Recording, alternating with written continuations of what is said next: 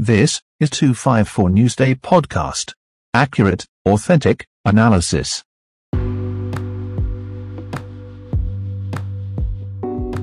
Welcome to this episode of 254 Newsday FM Podcast.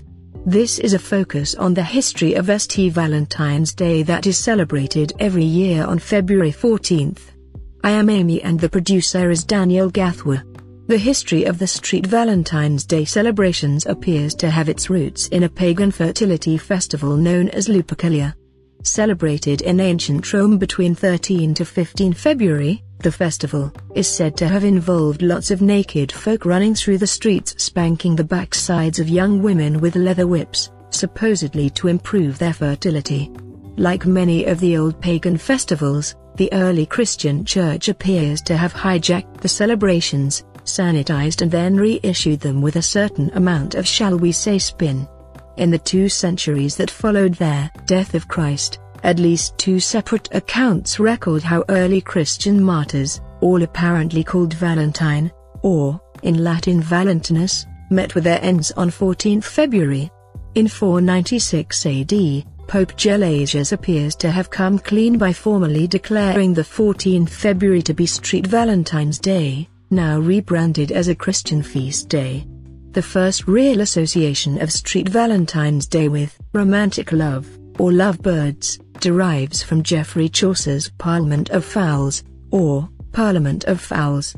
Dating from 1382, Chaucer celebrated the engagement of the 15-year-old King Richard II to Anne of Bohemia via a poem, in which he wrote, "For this was on St Valentine's Day, when every bird, fowl, cometh to choose his mate." True to form though, it was a Frenchman who is recorded as sending the earliest surviving Valentine's note to his sweetheart. Charles, the Duke of Orleans, was writing to her from his prison cell in the Tower of London following his capture at the Battle of Agincourt in 1415. In the poem the Duke talks of his love for his wife and refers to her as "my very sweet Valentine." By 1601 St Valentine's Day appears to be an established part of English tradition, as William Shakespeare makes mention of it in Ophelia's lament in Hamlet. "Tomorrow is St Valentine's Day, all in the morning betime, and I am made at your window, to be your Valentine." The passing of love notes between sweethearts appears to have become standard practice, as in 1797. The Young Man's Valentine writer was first published. This contained gems of sentimental rhymes and ditties for those young gentlemen who were obviously so much in love as to not be able to think clearly enough to compose their own verse. Although the Royal Mail Service had been made available to the English public since 1635, it was not until the introduction of the penny post in 1840 that the postal service became affordable to most ordinary folk, thus making the sending of the anonymous St. Valentine's Day cards possible.